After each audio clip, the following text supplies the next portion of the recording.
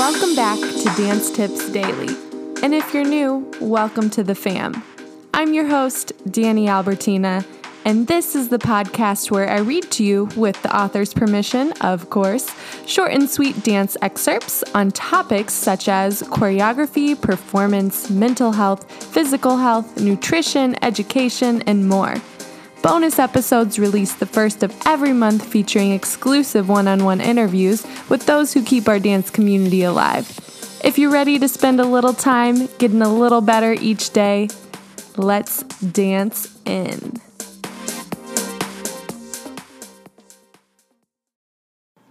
This is episode number 233 featuring differentdrummerdance.com, Why We Lose Dancers Are Staff. It's March 21st, 2021, and we have a strategizing Sunday tip for you here at Dance Tips Daily.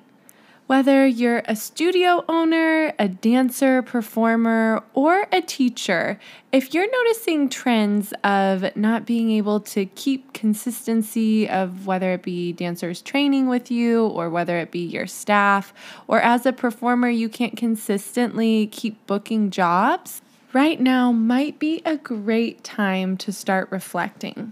Of course, there's always outside influencers that we can't control, and naturally some people come into our lives and leave. But if we notice that people leave way more than they enter, this might be our time to start diving into some deep thought. Today's blog, written by Katrina Kohi, helps us probe around with those deep thoughts. So, with that being said, let's dance on in. Hiring and firing are inevitable parts of running your own business. Probably not the most fun parts. Finding the right people for your dance studio can be like a game of Where's Waldo with a lot of paperwork. And letting dance teachers or staff go can be dramatic, emotional, and uncomfortable to say the least. If you find yourself losing staff left and right, you want to listen up to this truth bomb. People don't leave jobs, they leave toxic workplaces. This article by Rohia Munawar for Thrive Global gives ample evidence that companies with high turnover rates also have a culture of disrespect and impossible expectations. Personally, I know this to be true.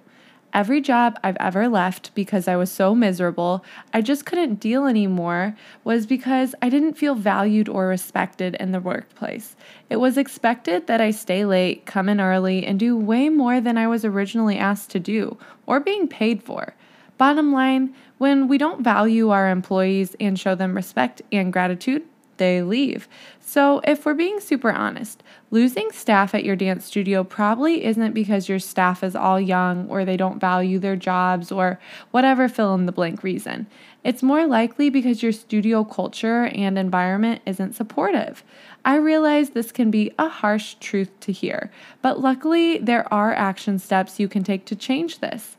Verbalize your appreciation. We all love and need to hear that we're valued. Tell your peeps on a regular that you appreciate all that they do. Respect their job. Put down in writing what each employee's responsibilities are, and then don't expect more or less. Respect that you hired them to deliver on their job and respect their boundaries. Don't expect them to work overtime without pay, and don't be shady about asking them to do things you're not willing to pay them for. Build empathy. If you lead with kindness and empathy, your employees and staff will follow.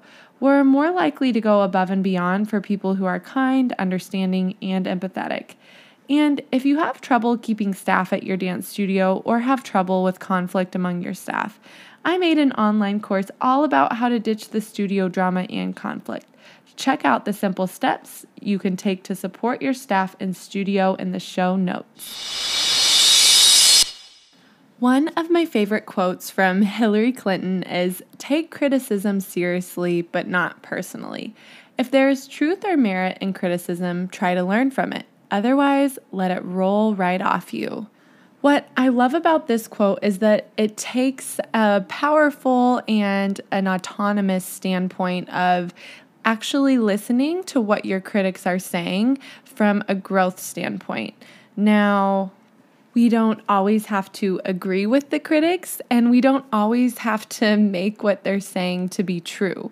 But if we can take at least a little bit of knowledge from their insight and understand that maybe what we're doing comes off or says this to them, then going forward, we can either make adjustments or know that maybe that critic isn't someone we want to listen to for our overall growth.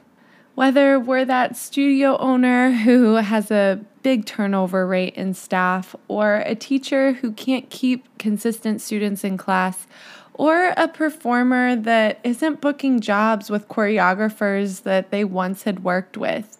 Criticism is sometimes one of the hardest pills to swallow, but if we're brave enough to ask for the feedback, we have the building blocks and steps to make changes going forward. And bonus points if you use the tips that Katrina shared with us today. Verbalize your appreciation, respect their job, build empathy, and of course, empathy always leads to overall trust.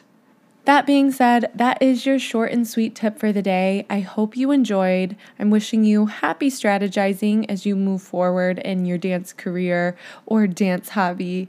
And as always, happy dancing. Thanks for listening today, and tune in tomorrow for more short and sweet tips. Happy dancing.